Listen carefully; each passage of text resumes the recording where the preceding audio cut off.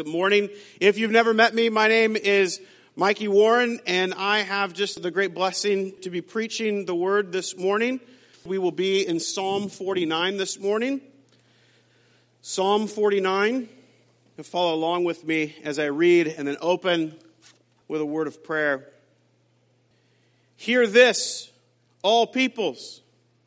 Give ear, all inhabitants of the world, both low and high, rich and poor together. My mouth shall speak wisdom. The meditation of my heart shall be understanding. I will incline my ear to a proverb. I will solve my riddle to the music of the lyre.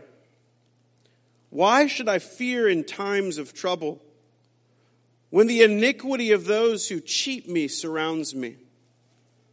Those who trust in their wealth and boast of the abundance of their riches. Truly, no man can ransom another or give to God the price of his life.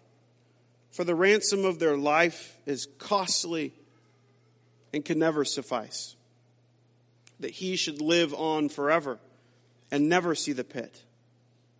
For he sees that even the wise die. The fool and the stupid alike must perish and leave their wealth to others.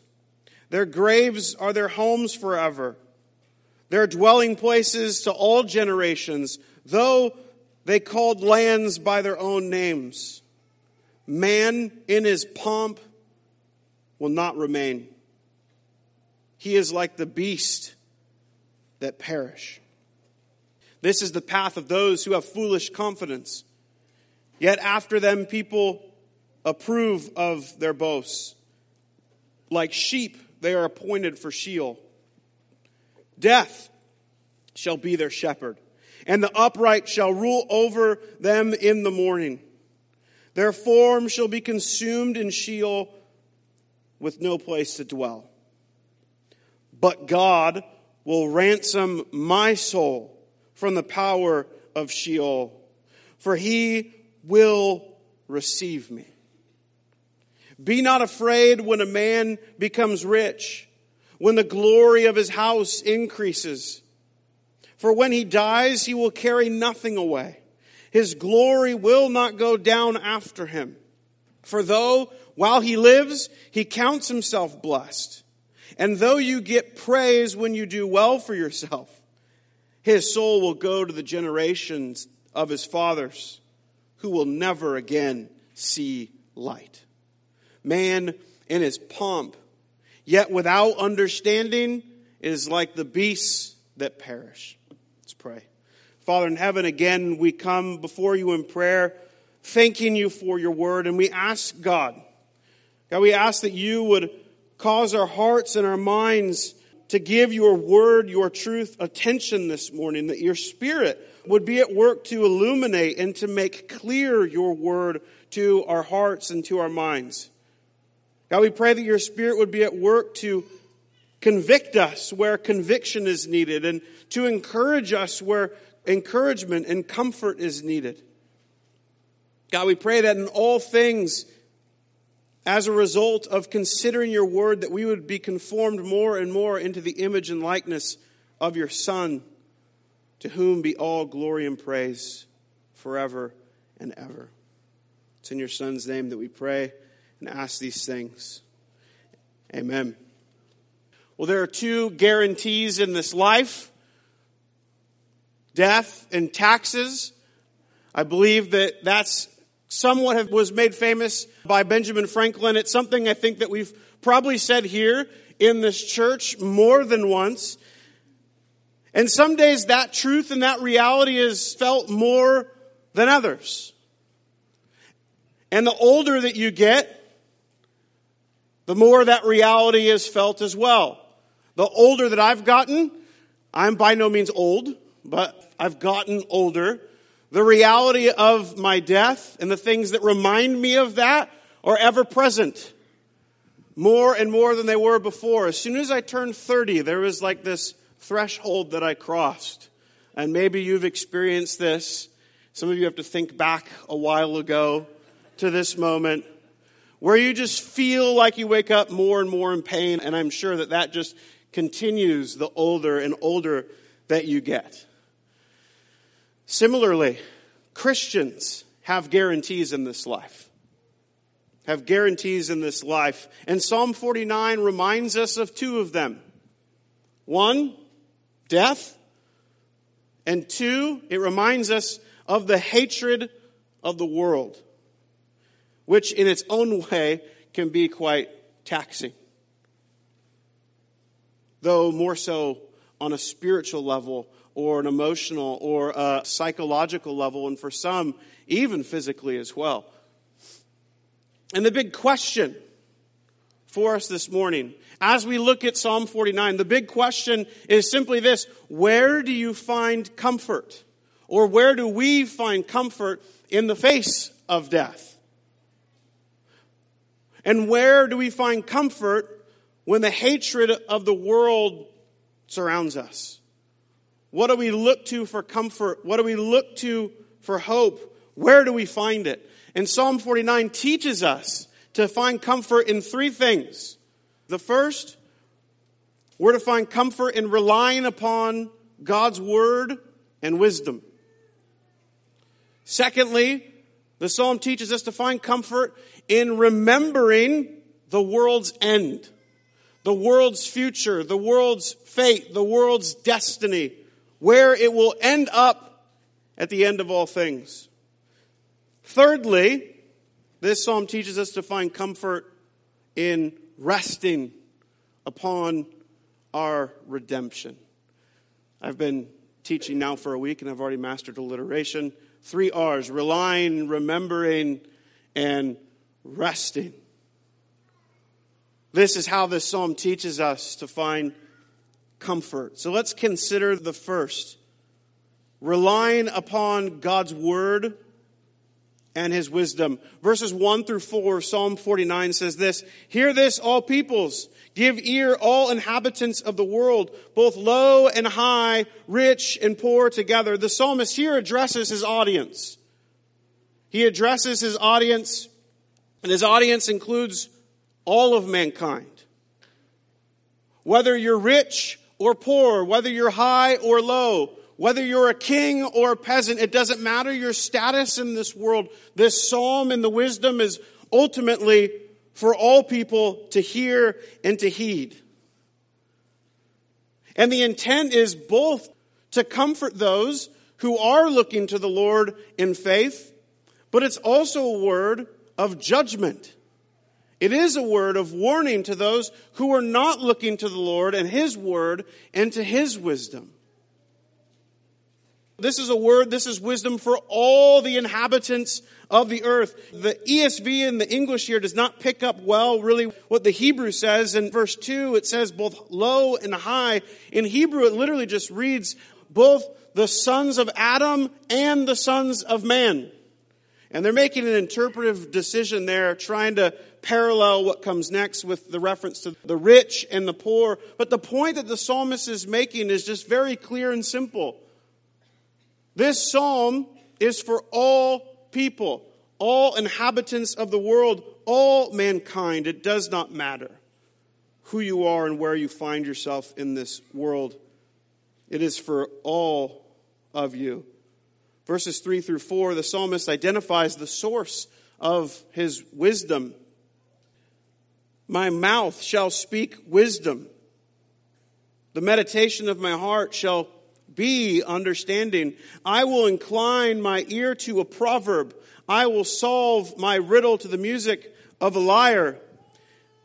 Where is the source of his wisdom that he's speaking about and that his heart is meditating upon? Well, it is not wisdom from within himself. It's wisdom from a word that comes outside of him, ultimately. The language that we see here sounds reminiscent to what we see in Psalm 78. You don't need to turn there. But verses 2 through 4 of Psalm 78 say, I will open my mouth in a proverb. I will utter dark sayings from of old. Things that we have heard and known that our fathers have told us. We will not hide them from their children, but tell to the coming generations the glorious deeds of the Lord and his might and the wonders that he has done. The point here is that the psalmist is addressing all of mankind to hear this song, to hear this psalm, and to hear the wisdom that he has received from the Lord himself about life and death and what ultimately is to come. And he's calling all to heed and hear and trust what he is ultimately saying. And the question that I have for you in light of all of this, when you are in the face of death's reminder, or when you are experiencing the hatred of the world, whether as an individual or on a corporate level, what word and what wisdom do you turn to? When you are in the face of death or death's reminder that it is coming and it is coming for you and all people, what word or message do you turn to and look to for hope and for comfort? What source of wisdom do you look for to help you make sense of and respond to this reminder of death or this experience of the world's hatred? The bottom line is that we all turn somewhere. We all turn to something to give us a sense of hope or comfort, to give us a sense of understanding of how to make sense of all of this. Some of us turn to ourselves. Some of us turn to the words and the wisdom of the world. But I hope and pray that we would all ultimately, especially as those who are trusting in Christ, that we would look to the Word and the Word alone, that we would look to God and His message, and that we would look to His wisdom in the face of death and in the face of the world's disdain and hatred. And we look to His Word and His wisdom to navigate how do we respond. Peter tells us in 1 Peter chapter 1, "For all flesh is like grass, and all its glory like the flower of grass. The grass withers and the flower falls, but the word of the Lord remains forever. And this word is the good news that was preached to you." Is this the word? Is this the message that we turn to? Is the wisdom of God revealed in the person and work of Christ? Is this ultimately what we turn to and look to in the midst of death's face and the hatred of the world and all that it throws at us? Secondly, where do we find comfort in the face of death and the hatred of the world? We find comfort in remembering the world's end, the world's future, the world's destiny, where it's all headed. Look with me at verses 5 and 6. This is really where this big question comes from. He says in verse 5, "Why should I fear in times of trouble?" Why should I fear in times of trouble?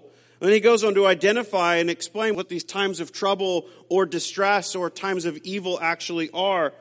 He says, "Why should I fear in times of trouble when the iniquity of those who cheat me surrounds me?" Or probably more accurately or more literally, when the iniquity of my heels surrounds me.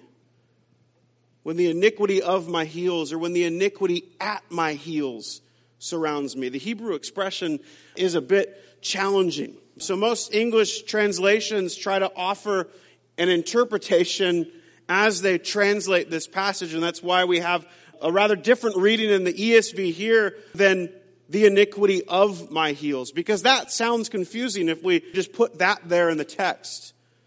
What does he mean by iniquity of my heels or iniquity at my heels? Well, what comes to my mind that I think is helpful for understanding this is, imagine a dog or dogs. I mean like real dogs, not the little ones that just kind of have a high-pitched yap and bark. Don't text Jason saying I said that you don't have real dogs if that's you. But imagine a large dog, a grown dog, or a number of large grown dogs, and they're surrounding you.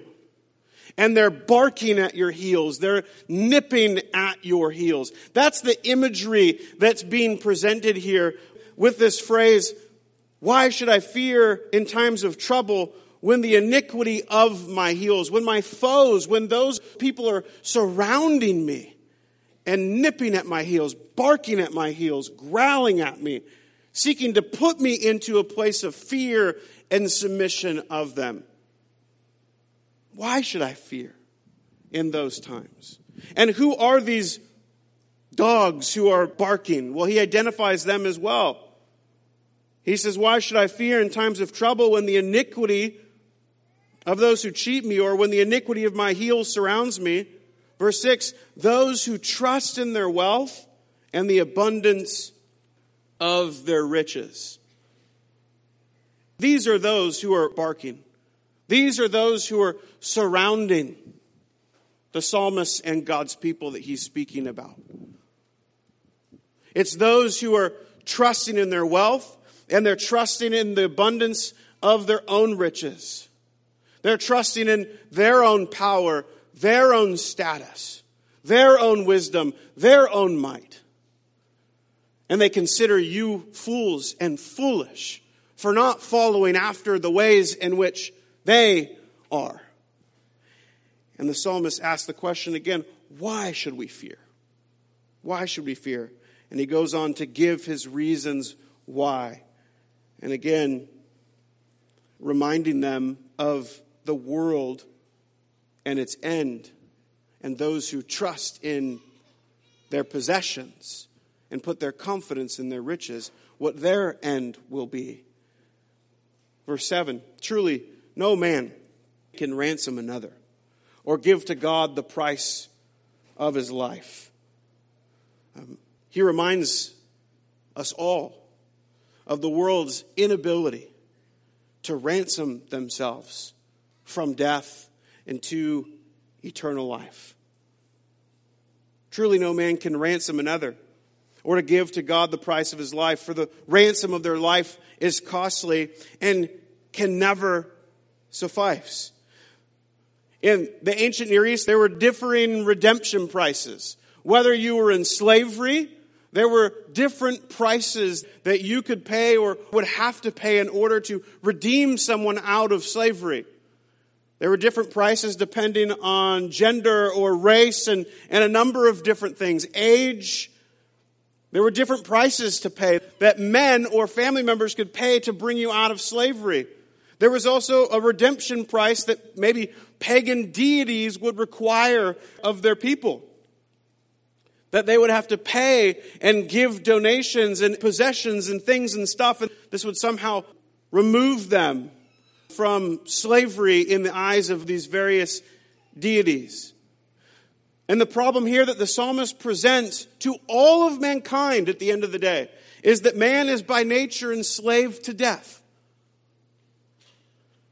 Man is by nature enslaved to death, and there is a set price for his redemption.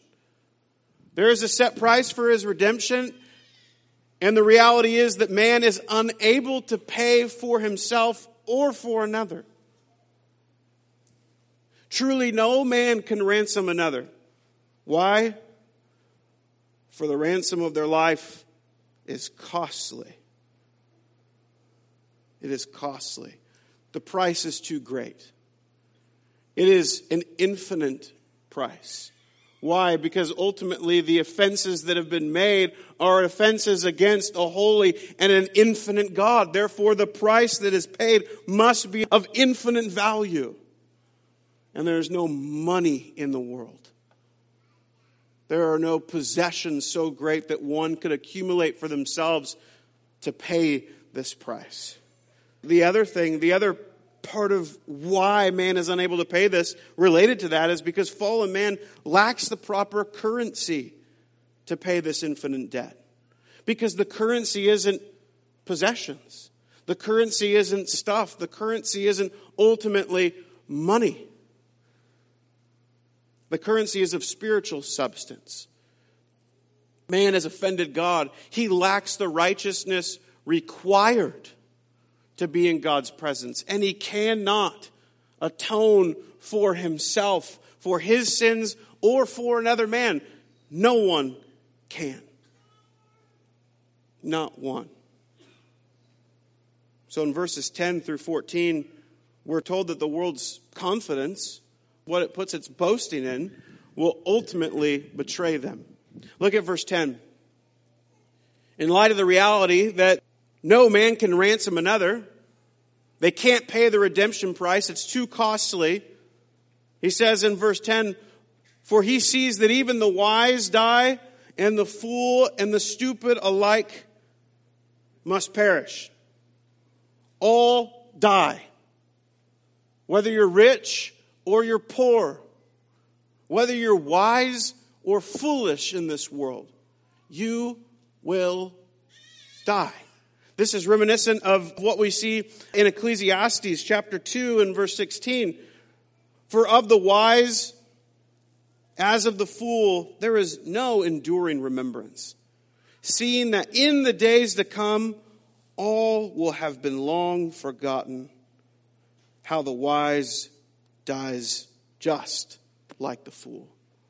The wise dies just like the fool. Everyone will face death. And then we're told even further, not only will the wise and the foolish both alike die, but all that they own will be left behind. All will be left behind to the dust, where moth and rust destroy, or it'll be left behind to others. Verse 10, again, he says, for even the wise and the fool dies, and their wealth they leave to others. Their graves are their homes forever. Their dwelling places to all generations, though they called lands by their own names. Those who put their trust and their confidence in their riches and their possessions and their own wisdom for how to navigate and get through this world and somehow bypass death, they will be brought to shame. Their confidence will betray them. Verse 11, you can see in maybe your footnotes, it gives you probably a better translation, which says, their inward thought was that their homes were forever. This was the confidence in the boasting of the rich, of those who claim to be wise in this world. They thought they were storing up treasures that would last and last forever. But this psalm reminds them and tells them that it will all either perish in the dust or it will be left behind to others. But this will ultimately lead to a dreadful pattern as well. Verse 13 says, this is the path of those who have foolish confidence. Yet after them people approve of their boasts. Again, a better way to word that again in your footnotes is, and of those after them who approve of their boasts. So not only will those who put their confidence in their riches and their possessions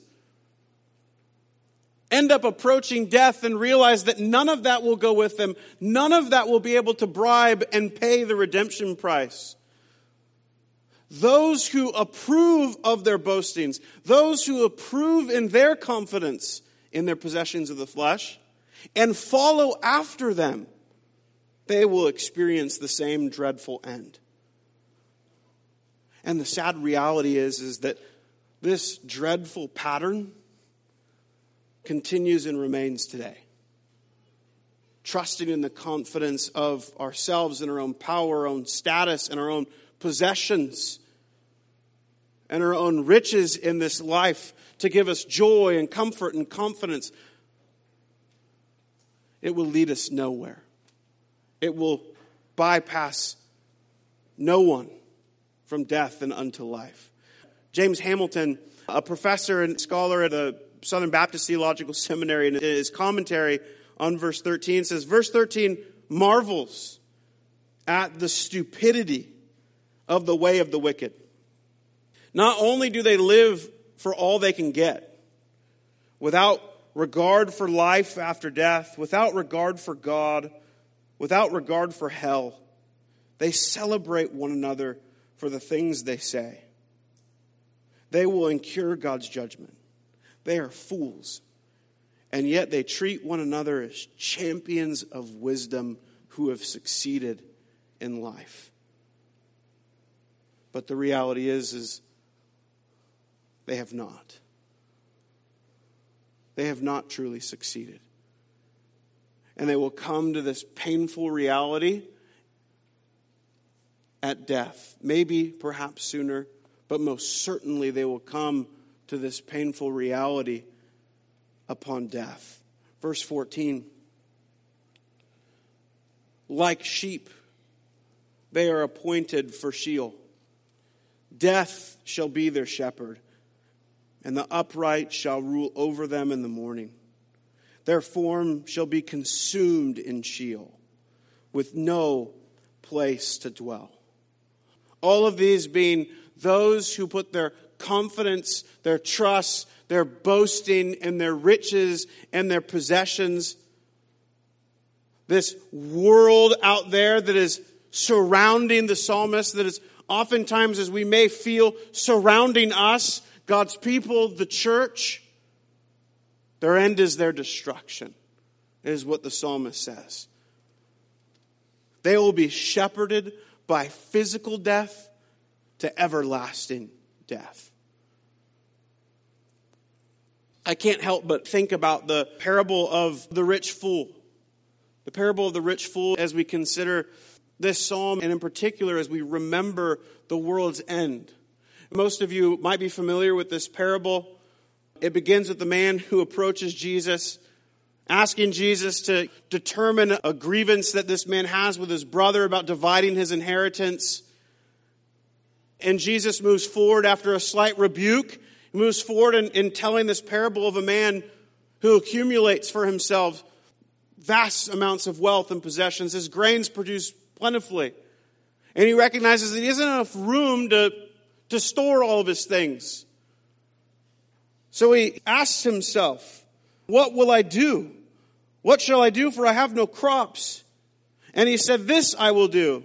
I will tear down my barns, and I will build bigger ones, and I will store all my grain and my goods. And notice what he says in verse 19.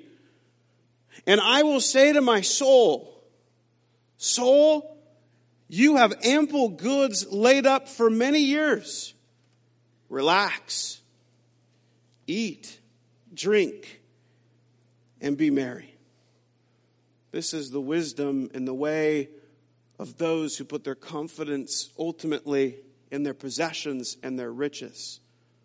This is those who the psalmist is describing are those who are as iniquity at his heels, surrounding him and God's people, taunting them. And these are many of the same people that today, Christ's people in the church, the world is taunting. You fools. You fools. But the Lord will turn and he will say to them, fools. Notice what he says in verse 20. Even if you're not there, it's okay. Luke 12:20 in this parable. But God said to him, fool, this night your soul is required of you. And the things you have prepared, whose will they be? So is the one who lays up treasures for himself and is not rich toward God. Fool, your soul is required of you. And these things that you have, whose will they be? Because you cannot take them with you. You cannot take them with you, and they will not pay the redemption price that is required for your soul.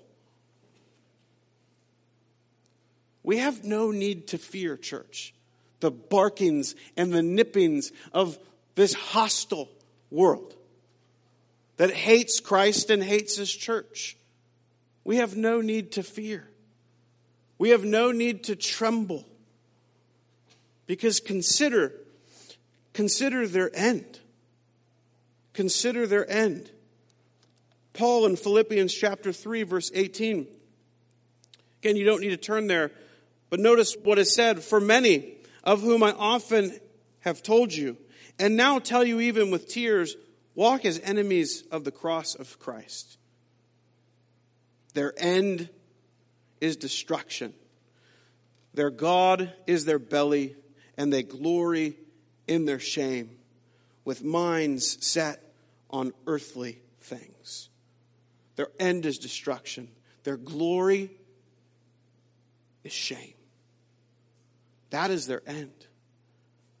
But Paul goes on to say in verse 20, but our citizenship is in heaven. But this is not the case. This is not the end for those who are trusting in Christ, which leads us to consider, lastly, the third comfort. The third comfort, the third way in which we find comfort in the face of death and in the face of the world's hatred. We find it in resting upon our redemption. Look with me at verse 15 of Psalm 49. But God will ransom my soul from the power of Sheol, for he will receive me. Notice he says two things, and they're intimately related. He says, God will ransom my soul. He will ransom me. God will pay the redemption price that he requires. But also it says, God will receive me. Literally, God will take me. God will carry me. And there's a direct reference here with this same exact word or in verb in Genesis 5:24. If you remember, you don't need to turn there, but Pastor Chad walked through this passage. Speaking of Enoch, Enoch walked with God, and he was not, for God took him. For God took him. God received him. God carried him. It's the same verb here. God will pay the redemption price. He will pay the ransom fee. And he will receive us to himself in his presence for all eternity. How? Through a sinless sacrifice and a perfect substitute.